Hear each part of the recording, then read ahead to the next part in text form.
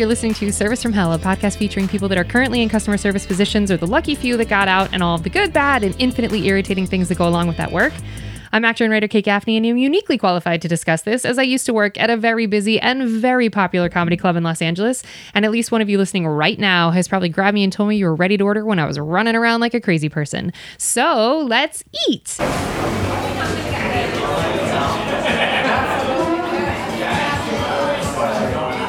I'd like to welcome our guest, producer, writer, narrative comedian, 6-time Moth Story winner, and New York Grand Slam champion, Kevin McGeehan. Kevin was joining us. This is his second week in a row. He originally is from Florida, but he's joining us today in Los Angeles. And last week, we were discussing all the ins and outs of his amazing jobs and comedy career and sort of the simultaneous overlap. So if you listen, or because you listened last week, you noticed that we didn't really get to all of our questions, the standards that you all love so dearly. So we're going to get back to those questions now. But last week, where we left off, Kevin was telling us how he had just replaced the name you won't remember or recognize at all. You'll have to look him up. His name's Jason Sudeikis. He had just replaced Jason Sudeikis in the touring company of the Second City Chicago, which, Kevin, could you brief our audience on what touring company means and then get us back up to speed with where you were with customer service at that point? Sure. The famous Second City in Chicago has 3 touring companies, Red, Blue, and Green. And there are 2 resident companies, the Main Stage and the ETC. Each of those is an ascension in and of itself, but the touring companies are all distributed around the country, and you do a best of Second City show along with some original material as well as some improv. It is one of the coolest jobs in the world. However, it is definitely a finite job because you ain't making a ton with it, but it is one of the best experiences I have ever had in my life. So yeah, that's Second City in Chicago and the touring companies. And so we left off last week, so you were put on a sort of teaser list of 20 people who weren't necessarily hired, but the theater pledged to hire you. And so did you know that you would eventually be put on to Torco, or was it just like, hey, we think you're great, it's possible you might get a job, we're not sure? I'll say this. I made a deal with myself that if I was 30 years old and they still hadn't hired me, you were out. I was out. Okay. So between the ages of 28 and end of 29, and I got hired right at that point. So that's the universe. Okay. Yeah. So did you know you'd be replacing Jason, or did he just happen to leave the Torco at the time? Okay. It was all, yeah. Okay. So, and then what did Torco look like for you? You're still working at the brewery at this point? No. Once I was hired officially, then I quit Rock Bottom Brewery. Wow, you were lucky. So how were you able to financially make it happen? I was poor and the cost of living was different then. Oh, okay. And you were just hungry for a while. Okay. I was hungry for a while and just, yeah, because I was also working in the Second City. I also worked the box office and I taught. Oh, so you kept those jobs. I could do both. They would give me shifts, at least at first. But then, like, I was an understudy for a while. So I was doing all these jobs at once. But then once I became actually on Torco, I was able to sustain it with just, doing Torco and teaching. Oh. Yeah, it was a lot. It was a kind of a slow-moving tanker ship to getting you into teaching, though, like, was it a guarantee that once you had graduated the program, you could then teach? Like, how was... Once I was hired. Once you're hired... Oh, in and Torco. Then, okay. Now you're eligible to be a teacher. Okay. Because now you're professionally doing it. Okay. And they're going to consider you. Okay, so you were able... So now the, like, restaurant history of your customer service is over at that point. Over. Okay, and I'm sure you were sad about that. Well, did Lance stay at the job? Not Lance, sorry. You were working with Matt at the Rock Brewery. Yes, he left to move to Los Angeles. Oh, bless him. Okay. Yeah, and he's been here 20 years. Oh, okay. So he left prior to you leaving, or you guys? Much earlier. Oh, really? Yeah. I don't think he was there while I was on touring company. Oh, wow. Okay. I think he left right before it. Oh, so there was incentive to not stay at the job you loved because the people that you liked there were starting to leave anyway. Yeah. And plus, I was getting the thing that I wanted. Yeah. So why stay? Yeah. Okay. So you said 8 customer service jobs total, but you had forgotten about one of them, the box office. I didn't forget about it. I just didn't. Did you count it? Yes. Okay. So that was one of the 8. Okay. So what's number 8? Now, you said this on Ithamar's podcast where you said you consider teaching. I do. Okay. Without question. I am going to put a fine point on your statement by saying I don't necessarily agree that all teaching falls in it, but I agree that some does. So for me personally, in the adult classes I teach where people are purposely choosing to take a class with me, then I don't see it as such because they're coming in and they've paid for it, and like it's not as difficult. That's good to know. However, here's another way I made money. For 2 summers in a row, I taught kids summer camps at Second City. No, Kevin. No, Kevin. So this is the only job I've ever been fired from. Oh my God, why? All right.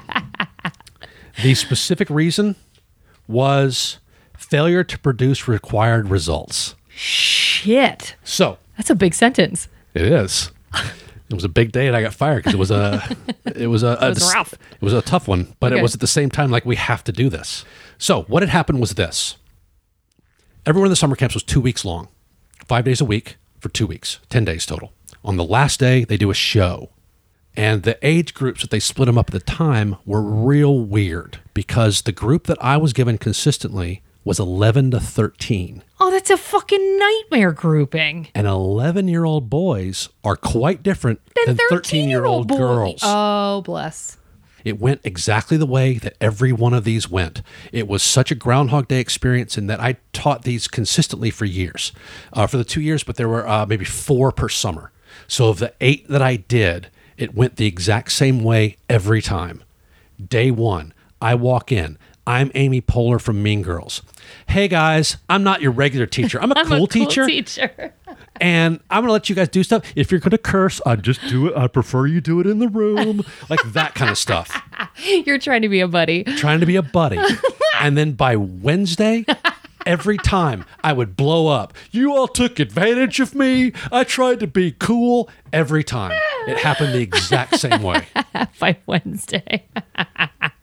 So in this particular time, in my last one there was an 11-year-old boy named Kevin, coincidentally enough, who was on a lot of medication normally in the school year when his parents were his guardians, but this summer his grandmother was the guardian and she did not like the amount of medication her grandson was getting, so she took him off his medication and sent him to the Second City to spend all day learning comedy.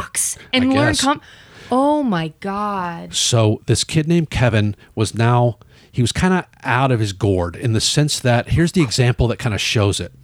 One day, early on in it, he found this real heavy book and he would throw it in the air and then run underneath it so it would hit him in the head. I told him to stop. He said he would and then did it again. And then a very mature 13-year-old girl looked at me and goes, I'm sorry you have to deal with this. So my job with them for 2 weeks was to help them write a show. They had to write a show together. In 2 weeks? Yeah, but easy. Like this is a kid show where it's just parents seeing it. So the stakes are not high. Okay. It's just like do a news bit, do a bit. Like it's real simple stuff. Yeah. However, Kevin made it unmanageable where I couldn't get them to concentrate. It was just this.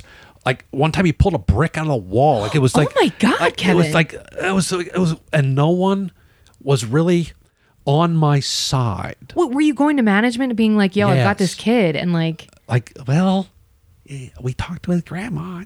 It was one of those things where it was like, it's just 2 weeks, just deal with it. Jeez. And I could be misremembering it, but I just remember having I doubt it. I felt a little alone. I'm sure. Which led me to my next choice. On Thursday, after my Wednesday blow up, they saw the touring company. So one of the touring companies, every one of these summer camps would come up and do a midday show, like a little truncated best of show. And these kids fell in love with what they saw, specifically scenes in particular that they saw. So then as I was just, I can't do this. And then they were so excited about that. And then I had the idea, do you guys want to do a best of Second City show? Kevin, you an insane person. And they went crazy Of course excited. they did. So I said, okay, let's do it. So we pulled the scenes that they saw in that show. Kevin! I went and pulled them and then I rehearsed with them. And it was the only way I could get them to actually work together for this. And there's a scene called Pictionary. And Pictionary is a very famous Second City scene. I've seen it, yeah. Awesome. That is It's so done good. so many times. Yeah. And it's amazing. It's a Steve Carell scene and it's just unbeatable. It is funny every time. It's the simplest premise of two husbands, two wives, and they play Pictionary together. And it is just exquisite. Yeah, that's the word. So Kevin is playing Steve Carell in this. Kevin pulling bricks out the wall, throwing a book on his head, not medicated Kevin. Is playing Steve Carell in this particular scene, and it is hysterical to watch this kid really try. And he really worked at it. That was the reason I felt okay with this, is that they were sincerely enjoying this. And each of the kid got a moment to shine in it. Like they eat, because I knew these scenes so well because I was touring. So I knew all of them. So I made sure that they looked good in the show. And it was. So he wasn't being poked fun at. He truly was in earnest doing a good job. He was truly in earnest doing a good job, but it's still funny. Because the scene's funny. And it's funny to watch him earnestly doing it, but not laughing at him, yeah. But just that's hysterical. This kid is, it's not quite William Hung, but he definitely had a she bangs type feel to him. So I invited all of the producers, Now this is in the classroom. It's still, so it's not on its feet yet. No, this is so at the last this is day. a show. So the last day, I finally do this. No one can know that we're not doing the thing we're supposed to be doing. Oh, so you didn't get it approved by the office to do best of? No. Oh, Kevin. That's why I said I felt alone. Like they weren't helping me, and I had to do this, and I was with them 4.5 hours a day, and it was just I got to do something. Poor Kevin. So on the Friday final show, I invite the building to come to the ETC Theater to watch this thing. If you want to see 11 and 12-year-olds do Pictionary and I listed all these other scenes, then I recommend you come to the ETC at 1 o'clock. I'm sure everybody showed up. They did. And it was it was funny. And it was really good. And the kids were actually good. Yes. And they had a really great experience. All of them were sincerely happy with the way the experience went. However, for the parents that paid for a specific type of experience that wasn't what they got, there was a little bit of upsettedness. Not a word. But why? Is it because they were covering political topics? Like best of scenes they're usually pretty, not vanilla, but like they're not going hard into politics because they're touring all over the country. It's not even that, but it was simply just... let's say myself and my wife have this, we're going to sign our kid up for a writing class where they're going to write their own thing. That's going to be good for this kid. And then they see a scripted show of that. Shit that's already been written. What is this? Okay. I did not sign my kid up for this. It's fun, but I didn't sign up for this. So then because of that, it had to fall on someone's shoulders that were mine. They had to keep their foot on your neck because it's like they got to blame somebody. But I was okay with that because it got me through it, and it meant I never had to do that again. However, here is the fun ending to this story. It was a little embarrassing. Like I said, it was the first job I've ever been fired from, but I had never experienced that before. So it's weird to be fired even when it's being nicely done to you. Wait, but before you end the story, what I need to understand is, does this mean just fired from summer camp or does this mean fired from Torco? Okay. So they were able to at least have a distinguishing piece of you're hired for summer camp, but also you're still doing box office. I still had my other teaching jobs at night. Like it didn't affect anything. It affected you can't do summer camps because and from everything we've seen, you obviously hate it. Okay. So we're not going to force you to stay. We're just going to say like, this didn't work out. Okay. Sorry. So you do the performance and you're like, we crushed it. And the parents are like, no, you didn't. Yeah. And I'm kind of giving a real truncated version of all the things that happened next. But that's essentially what happened is that it was excuse me, Second City. Hi, we're not happy. We're not happy. Okay. So you do the performance. Now what? Now what's the fallout? So I get my fallout. I deal with that. I deal with being fired. And wait, you got to tell us how you got fired. They pull you into the office? The head of the department sat me down in the office and told me, how was it phrased? Oh, yeah. Failure to produce required results. Okay. So that was how it was just happened in an office. But once again, it didn't affect anything else of my jobs. Got it. Okay. It was just this particular one made it that you don't like it and you're not thriving in this job. That was 2004. 2010, I am in Los Angeles and I am standing in front of an Italian restaurant. Standing over to the side and the sidewalk is a man with his hat pulled low, looking at his phone, that I realize is Steve Carell. So at that point, I really wanted to meet Steve Carell, but I also had I don't want to be the douche on the street, but then I had we're from the same quote unquote fraternity. So I walked up to Steve Carell and I utilized something that was bad at the time, but was good now, and said, number one, I've played you over 95 times in the scene Pictionary. So he knows exactly who I am, like all that. So then we start talking, and then I say, here's a fun story. And then I tell him all about Kevin and Pictionary, and how I got the kids to do that show because I couldn't get them to write, and that I ended up being fired from it. So that became this fun conversation that I had with Steve Carell. So all of that was worth it so many years later. 1,000%. And this is the second time you making a strategic move with someone you would have, like, you looked up to and wanted to meet, absolutely worked in your favor. Blammo. So you weren't just like the guy that was like, could I get a selfie with you? Right. Help. I had an actual reason to walk up to him. Yeah. That's something I knew he'd be interested to talk about. He also has said that the Second City paved the way for so many things for him that, like, because all of us could go up to him and be like, oh my God, it's Michael Scott. But you are the only one who has the child playing him in Pictionary story. Like, and that's an anecdote that you, if you were still an actor, you would have wanted someone to come up to you. Even now, just as teacher and performer, just the stories and all that stuff, like the stuff people tell me of that, like, yeah, it's a nice full circle, but it feels so good on either end. Okay, so you got fired from that. So what, but you keep going. So your last customer service job, what was number 8 then? That was that's summer camp? Summer camp. Teaching. So that's the thing. So I consider that customer service. Customer service. Now, is it literally just because it sounds like your association with customer service is like heavy lifting. It's not easy. I'm not loving it. Because you said teaching adults who have paid to be there that you're like, yeah, this is more enjoyable. I think because I run the room and I'm in charge of it. It's what takes it out of the customer service, because I'm not having to bend over I'll finish this backwards. I'm not having to be so accommodating to someone. I can put my foot down if I need to. So is that how you would define, like, how would you define customer service then? It's where you're serving not only the customer, you're also serving another master, where it's like, I can't do anything at rock bottom because it's going to reflect on rock bottom. But if you were to have, like, having taken your, like, Sunday classes, because there were some scenes that I saw happen there that you could have been like, that was hot shit. I was in some horse shit scenes and I was part of them, and where you could have been like, all right, like they do at Groundlings, that was shit or whatever, do it again. But you were always very, like, loving and careful and gentle with how you gave notes. Was it because that's who you are? Or was it because you were like, look, if everybody stops coming to this class, I no longer have people coming to my class? You see what I mean? Because, like, I agree with you. I hear you. Yeah.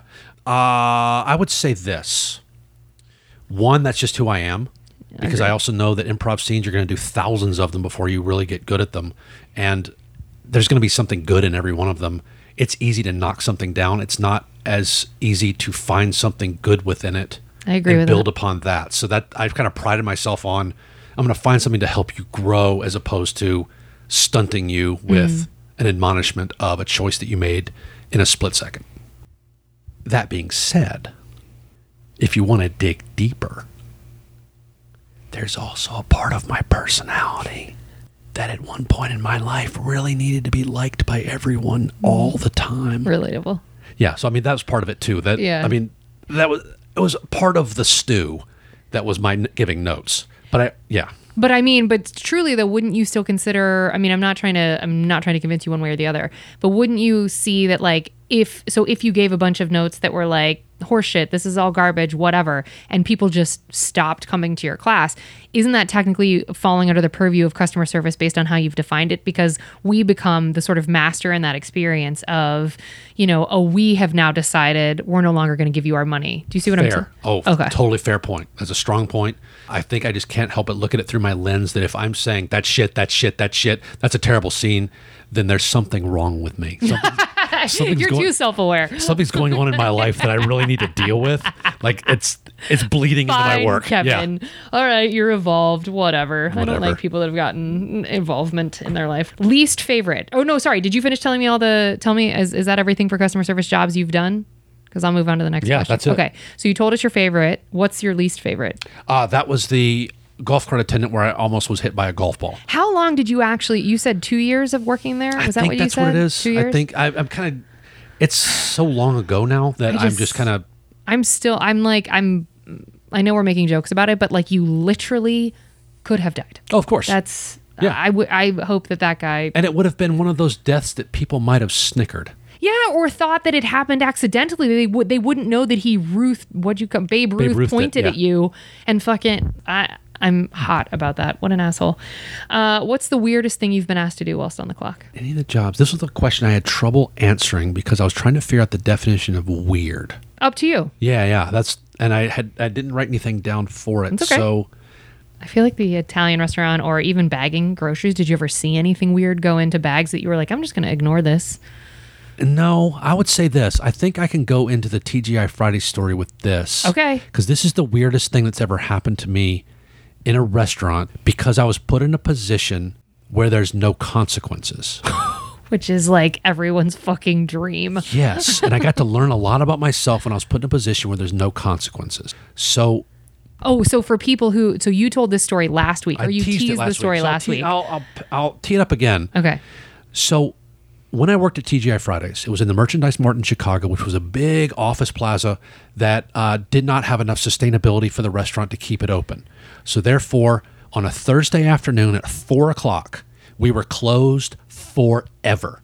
And once management let it be known that restaurant was going to close, rats started abandoning the ship as quickly as possible, metaphorically speaking. Yeah, just everybody started quitting because it's... Fuck it, you got to find another job. I can find another job. So I'm not going to waste my time at this place that is finite. However, I didn't, for whatever reason, didn't. And I ended up being the last waiter in the last section on the last day of a TGI Fridays. And at 3:45, I am sat with a man in his late 30s, early 40s, and his elderly mother. We have a nice exchange at first, and they say, we need a minute before we decide our drinks. I say, that's great. I got plenty of time. This restaurant's empty, except for the two of you. Within 2 minutes, there's the weirdest thing where 3 more tables come in like this, and they are sat very quickly after this man and his elderly mother. So I am essentially quadruple sat. Oof. With no waiters, no other support, bartenders in the back. The manager, I think, is in the back stealing things. Of course. So I'm just stuck up front, quadruple sat, and I am trying, because my work ethic is strong, I made sure that I'm going to each table and I'm greeting everyone. I'm doing all the things, but I am just so overwhelmed by being sat with 4 tables at once. Now, I don't leave this section for a while. And when I finally get back to the man and his elderly mother, they're pissed because they've been waiting for a while. They just needed a minute, and now I've been gone for a while. However, they haven't seen me leave this section the whole time. And I'm hot at this point. I'm just so overwhelmed. And then this guy, Kevin Standing, gives me an attitude. He says something that I don't remember what it was. I think I blocked it out. Rage blackout. But what I do remember is how it made me feel. So in a Maya Angelou type way of how he made me feel, I was so furious at the way he talked to me. He said something that really got me. And now I'm being redundant, but I'm building to this.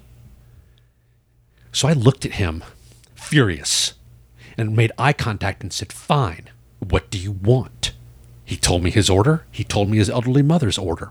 And I said, fine, thank you, not breaking eye contact this entire time.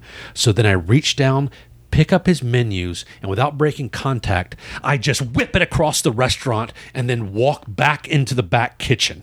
Now, when the adrenaline drops, and then now you're just the guy who threw a menu. And keep in mind, I've got 3 other tables I have to attend to as well. Who saw that? Definitely saw it. And also, I'm also at the point where I need this $20. Like, I can't not do this. Like, I don't have a job after this. So you can't walk out. I can't walk out. So I'm immediately, as I get back to the kitchen, adrenaline's gone. And then, what did I just do? So I have to go to the manager who is stealing things. And I say to him, so a customer may complain that I threw their menu across the restaurant. So I'm going to kind of need your help right now. Oh my God. So he comes out and then he makes me do the thing. No. That I will never forget. Kevin. Where I had to apologize to him. After he was a dick to you? I did not give a proportional response to him yelling or him being attitudinal with me. Kevin's still standing. So I had to stand in front of him and say a sentence Kevin. that I've never said before or since. I'm really sorry I threw your menu across the restaurant. The most specific apology of all time. All time. Oh. Oh my God. Wait, so what does he say? What did he say when you did it? Was he like, what the fuck just happened? I just walked away because I threw it, made eye contact, gave like a little nod, like a fuck you nod, and then walked away. But you didn't throw it at him or any other human. No. Oh, I was not good in my description. So the way that TGI Fridays was set up was that it was a long corridor of tables. Oh. So it was like a like little sections of rooms. So it was like a long So when I threw it down a long corridor. So I went for distance. When I threw it, I should have been clear. Ooh, I'm so regretful the way I wasn't clear on that. That's okay. But that's what I did. I threw it down the length of the restaurant. Oh, so it wasn't at anyone. It was simply just. I mean, so why even apologize? It was a shot across the bow that I needed to answer for.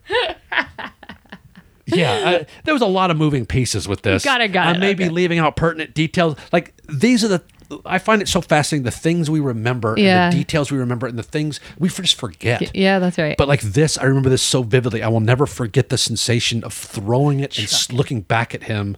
And then I remember vividly walking back and having that, fuck. What have I done? Yeah. Okay, so you apologize. Yes. Does that table tip you? No. Of course not. No. Of course not. Know who else doesn't? Any of the other tables? The other three. Are you shitting? Well, because they saw an elderly person and they probably thought, I don't know. Well, they also saw an unstable waiter. Yeah, but maybe you needed, I needed a release. Yeah, you did. Okay. Well, that segues into the next. Oh, were you about to tell more? No, that segues. That segues into the next question. Did anyone ever ask to speak with your manager at any of these jobs? Yes. Okay, when? Besides that, we already heard that story. Of course. Which Second they City didn't box even office. Oh, no. Yes. Wait, why? Well, It's buying tickets for a show. I know. That sounds simple. Oh, God.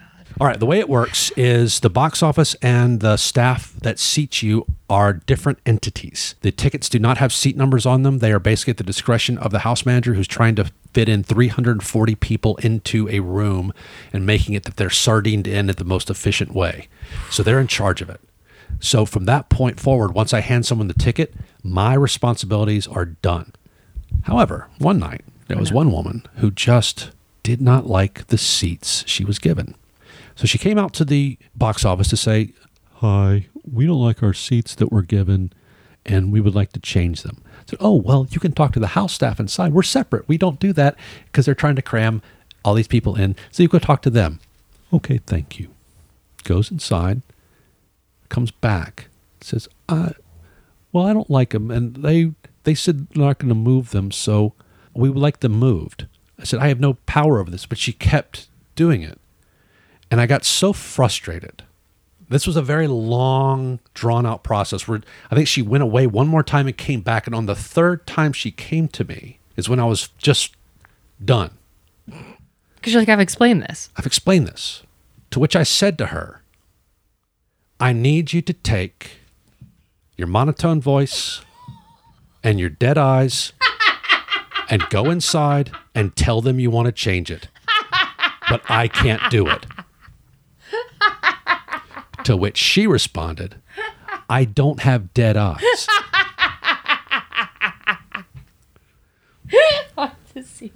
Now, in the repeating pattern of my customer service life is that I'll do something drastic and then have immediate remorse Shame. Just and covered in shame and run to my manager to give them a specific. So a woman might complain that I said she had a monotone voice and dead eyes. So I just want to give you a heads up early. Well, look, you pointed out the truth. So a woman might complain you pointed out the facts. I mean, it was a little beyond the pale, I think, but it was accurate but unnecessary. Sure, it happens. But I find it funny, as I was looking at this and I was preparing for this, I was finding out that, I found that I ran to managers a lot to preemptively get Tell ahead on of yourself. something. Yeah. Okay, so you say that to the box or to the manager, and then what happened? Did she eventually ask to speak with the manager?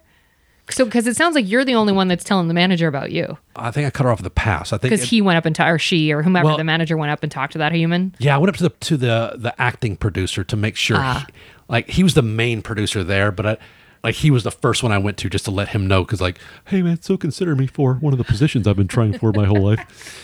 I'm making fun of the guest. I'm making fun of the guy. Oh, that was really clever. I mean, come on, monotone voice and dead eyes, that's solid. So yeah, I don't remember all the specifics following that. I just remember the event, the remorse, The shame. and the innate cleverness. I mean, that's real. I mean, Okay, so you talked to the manager about you. Has a Yelp review? This may have been sort of before your time. yeah. Okay, all right, you didn't have to deal with that. Even with Second City with teaching and stuff, did they ever talk to you guys about? Because I know that there was Yelp for when you were teaching at Second City Hollywood.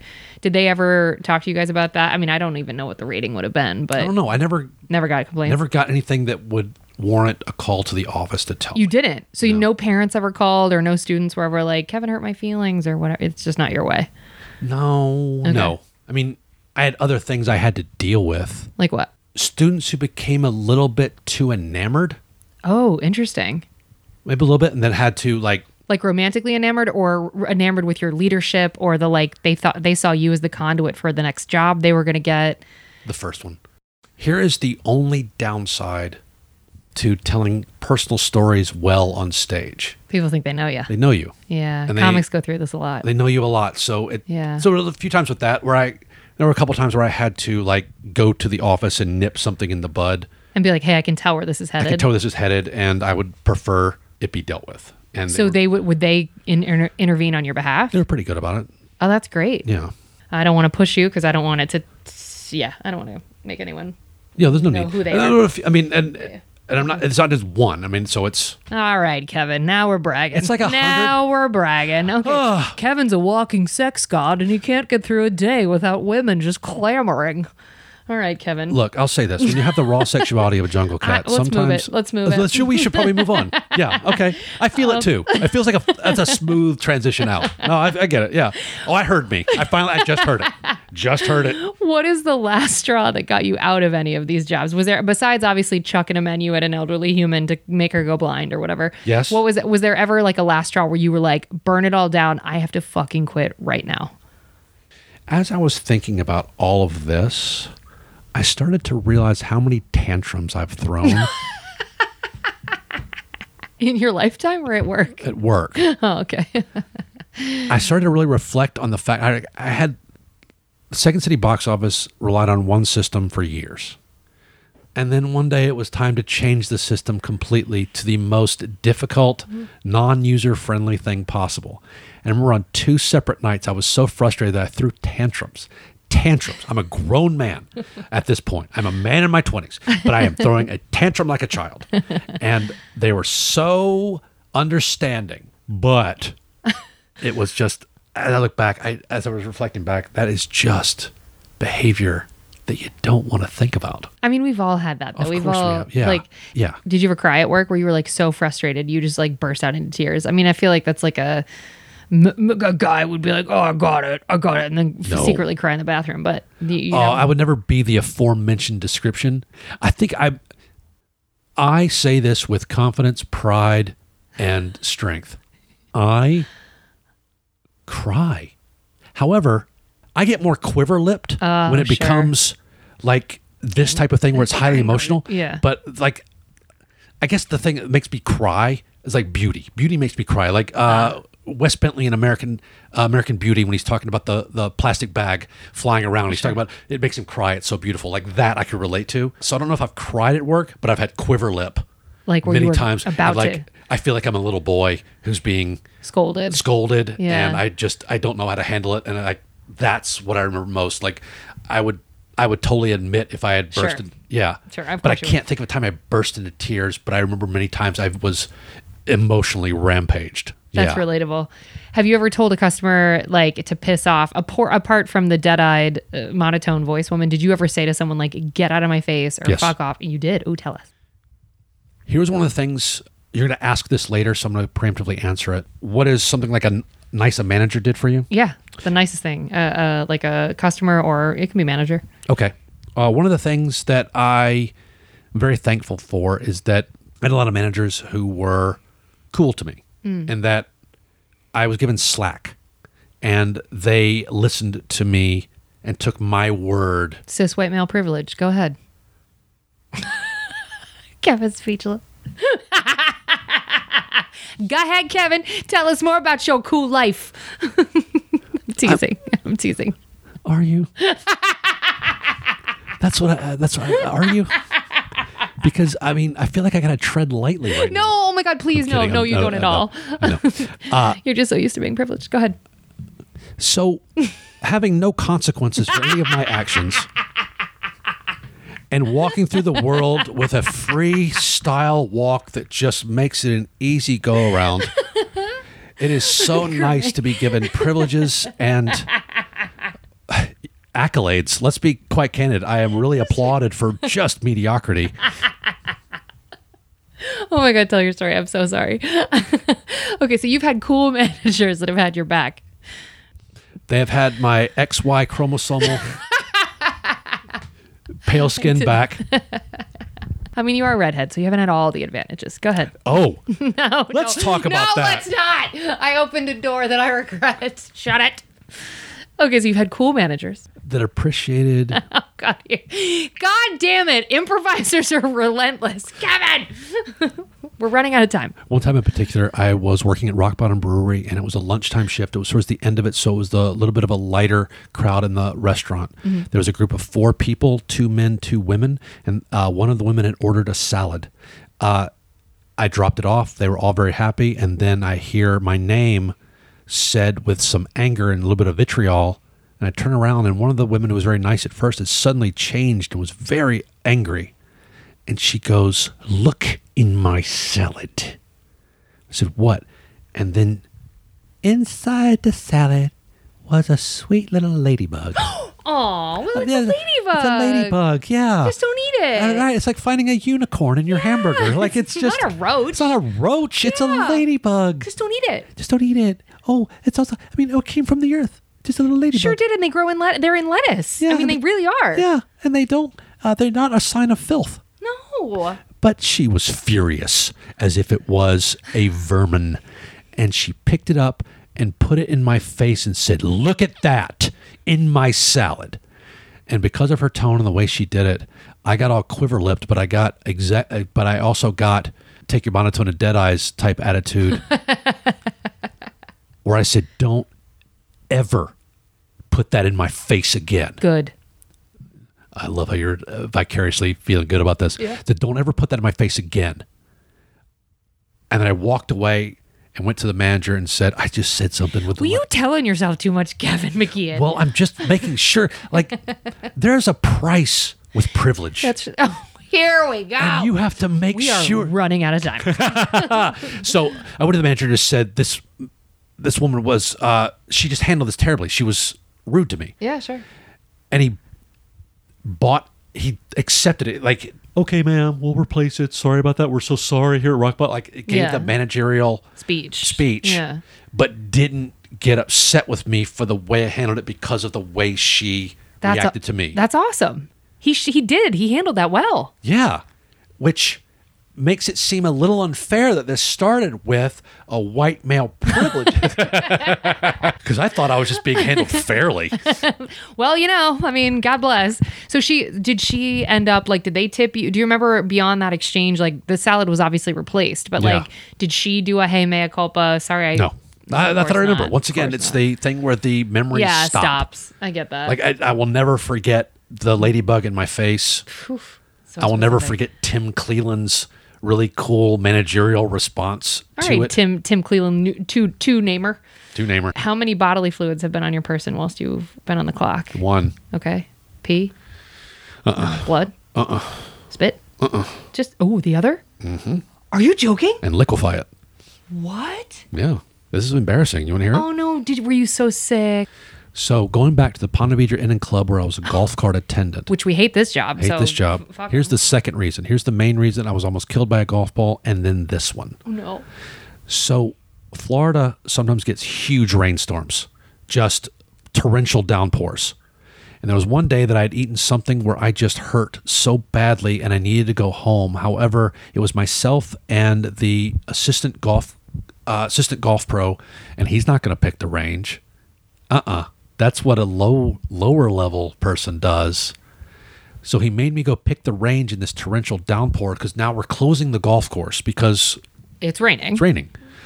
But we can't leave the balls out there, so I can't just go home. So he says, go out there. So I'm wearing my navy blue short pants, my yellow Ponte Vedra Inn and Club polo shirt, and then I'm wearing a yellow poncho to keep me sort of dry. Oh, no. So I go up and I set up all of the range and I start to pick, and then it just becomes, I can't do this.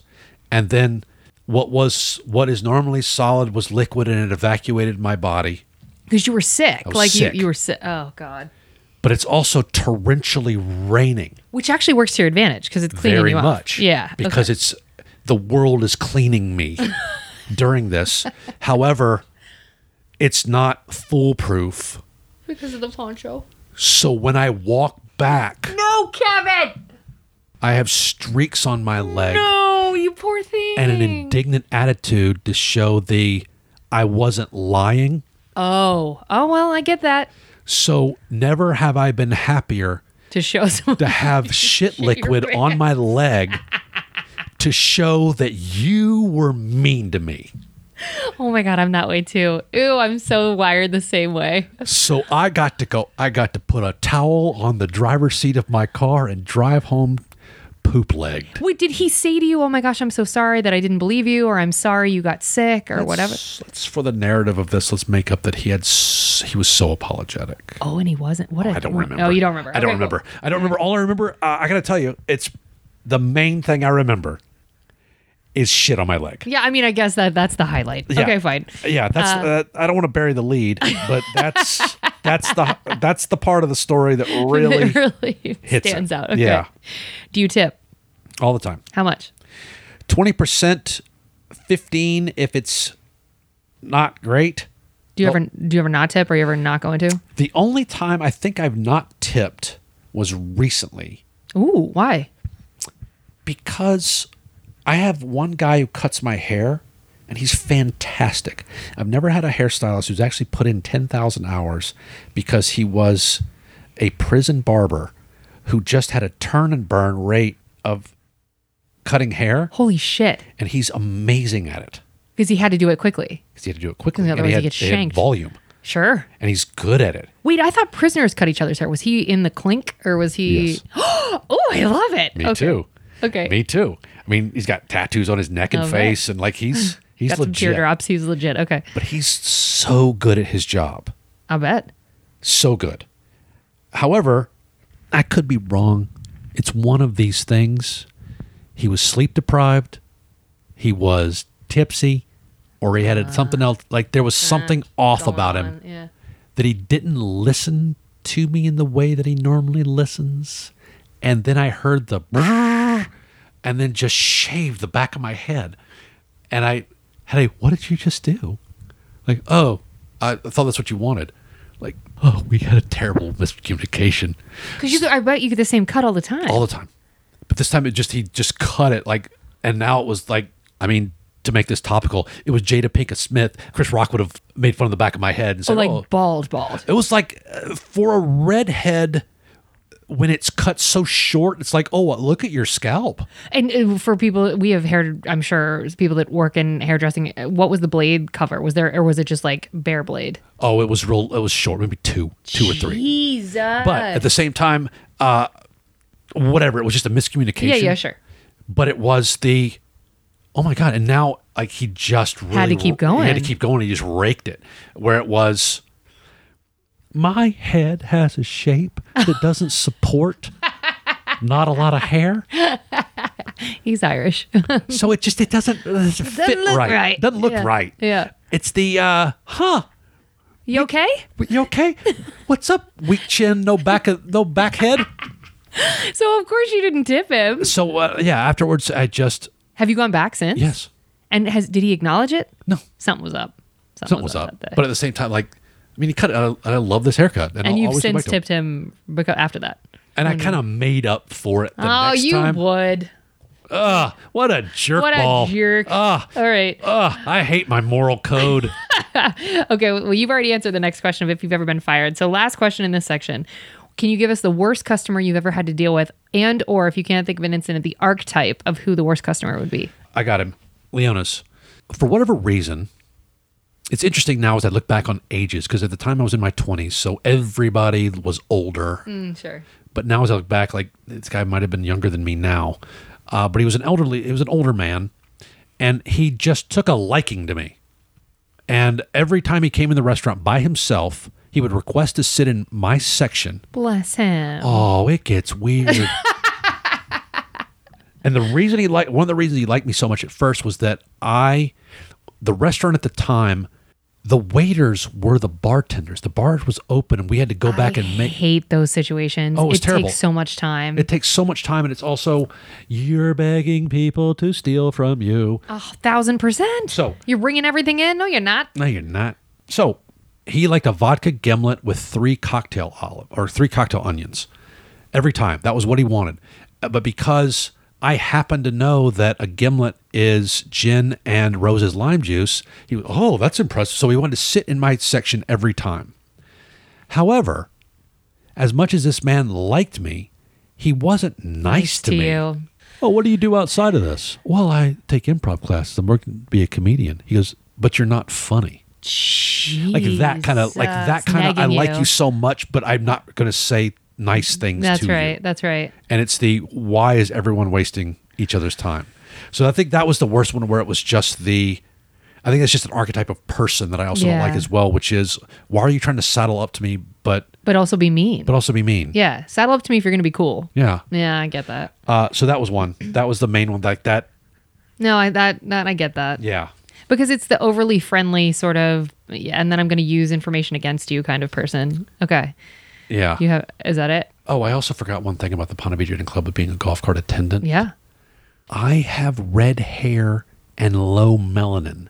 Yeah. So you were burnt all the time. My hands got so burned that they bubbled one time, and I had to wear bandages. That's legit sun poisoning. Oh, not to be a downer, but at one point, I had what is known as a squamous cell carcinoma on my hand that was, Directly as a result of that. I imagine it Had to was, have been. that it played a role, because one of the things I learned, I found a way to turn this to skin cancer. One of the things I found was that a lot of it is sunburns you Yep. had before 18. Correct. And that was the, Terrifying. what? It's terrifying. Yeah, I know. I think about that and I'm like, cool, I'm due. So that's why I thought, like, that's probably a direct correlation. So that also adds to my list of why that was my least favorite. I get it because it literally almost killed you twice. I wouldn't say it killed me. Would have Almost. the golf ball, yes. I don't know. People die of skin cancer. Well, yours wasn't cancer. It was like the scar. It was, but it was easily, like, we got it in one. You're not going to quick die from little it. swoop. I'm trying to be dramatic, Kevin. You're not helping. All right. Well, here's the joke. Well, no. Oh no, do it because we have 9 minutes left. Hurry up. Well, I mean, it was just so, like, I had such a discount version of that. Like, it's like I could never say, like, oh, I'm a cancer survivor. Like, that's the most ridiculous thing, because it wasn't. I mean, you are technically. I know I am technically. However, This is what you do, though. You try it. I'm going to say something off the mic to you and shame you. We're not going to do it on the mic. We're going to move on to the good stuff. We're going positive. okay. We hope you saved room for dessert, folks. We've made it.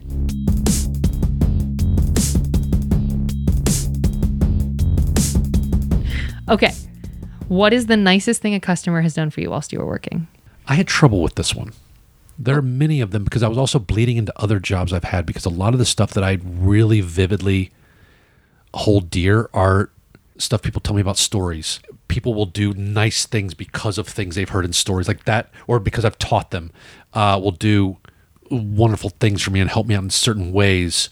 But I couldn't think of, like, within the jobs that we listed within this. Got it. I have nothing that comes to mind that stands upon the top of the heap. And it tends to be the hardest question for people, which Yeah. is something to note, folks. Okay, well, can you think of the best tip you ever got when you were working a tipped position? Yes, kind of. Because I remember just the day, but not the amount. So at Rock Bottom Brewery, in the bar section, there was the restaurant side and the bar side. And on the bar side, there was a room that was devoted to, I think it was, I'm going to make this number up, but it's pretty close, 9 pool tables. It was a whole section, and one person was assigned the pool room.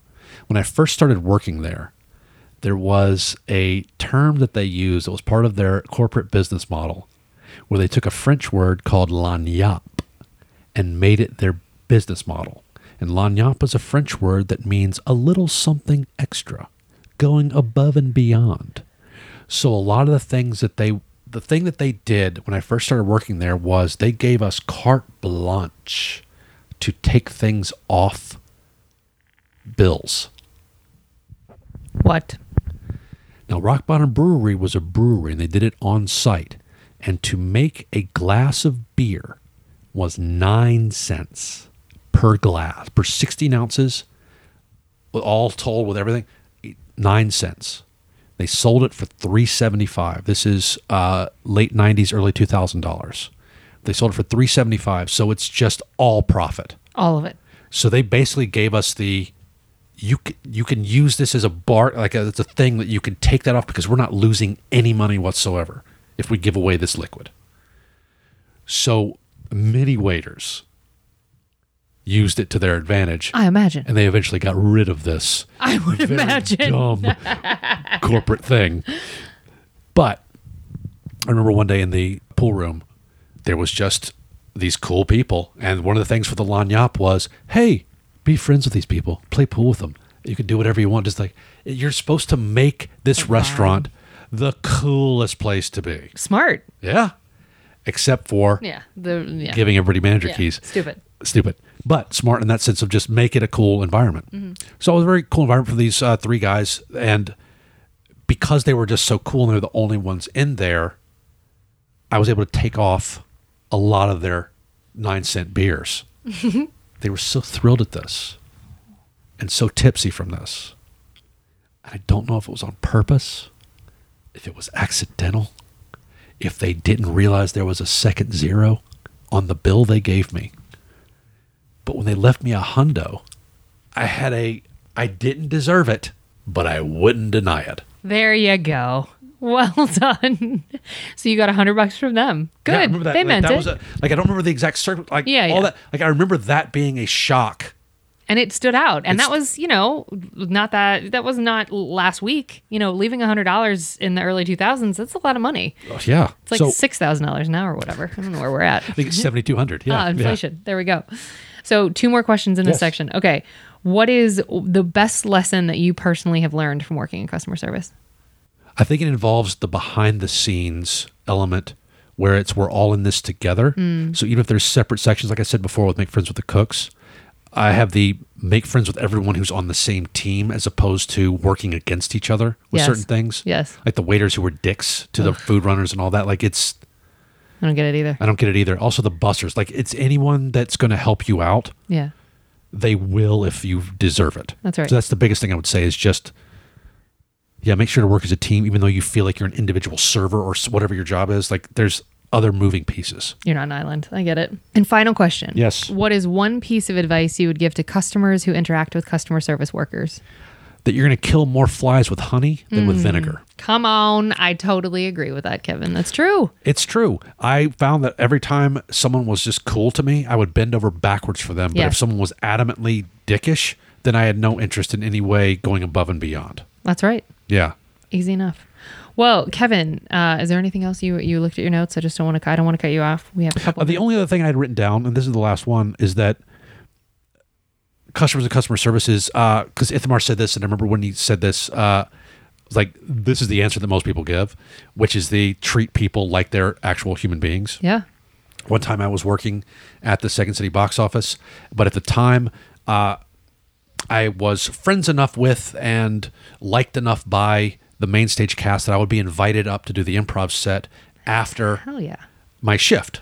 And it wasn't all the time, but it was enough that it was like the coolest thing in the world for someone who's vying for that I'm getting to play in a major league game and I'm still JV. yeah.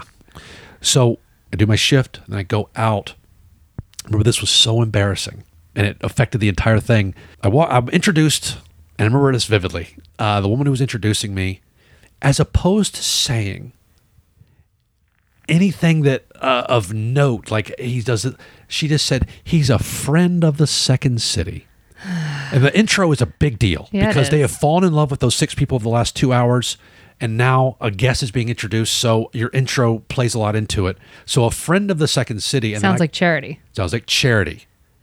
So when I come out, this guy drunkenly yells, "Hey, that guy sold me tickets." And that made everybody laugh because I had also sold all of them tickets. And then it just diminished everything immediately. And I remember that being a terrible set that I was in just because I was now self-conscious because I can't recover from that. No, you can't. Of course, there's thousands of shows like that I've done. So it's like, but I remember that so vividly as I couldn't recover. Yeah. So point being, it's that just because someone's job is something, that's not defining them as a person. That's right. But it's easy to get caught in that on either side. That's right. Yeah. We all do it. Yeah, we all do it. So just that, I remember that vividly as one of those things of just don't see that person as only that job. As only that job. I love that. Yeah. That's great. Well, Kevin, this was lovely. 2 weeks of your time. Thank you so much. Of course. How can people get in touch with you? What's the storytelling trajectory for you? How can people get eyes on you? We mentioned in the first episode that there's a YouTube channel that has your moth stories on it. But can you give people access to all that stuff right now? Of course. My name is Kevin McGeehan, McGeehan. If you go to YouTube and type in my name and moth, a ton of stuff is going to come up. The ones I would recommend on my YouTube channel, there's one called The Overhugger and The 4-Year Coincidence. Okay. Will be the ones I'd highly recommend just listening to first, and then if you like those, then you can listen to the others. Also, It Matters a Great Deal is another one to listen to. But point being, that YouTube channel is the main thing that I have that I like pointing people to because that to me is the work that I am most proud of. Perfect. And then do you want people to find you on socials, or would you rather remain a little... They can find me on any of the platforms, Instagram, Facebook, okay, and Twitter. I'm just Kevin McGeehan. Twitter, I will not engage in the conversation, but I will lurk on the outside and listen to everybody else talk. You're one of those people. Okay, Kevin. Well, folks, we're going to drop your checks now. Thank you so much for listening.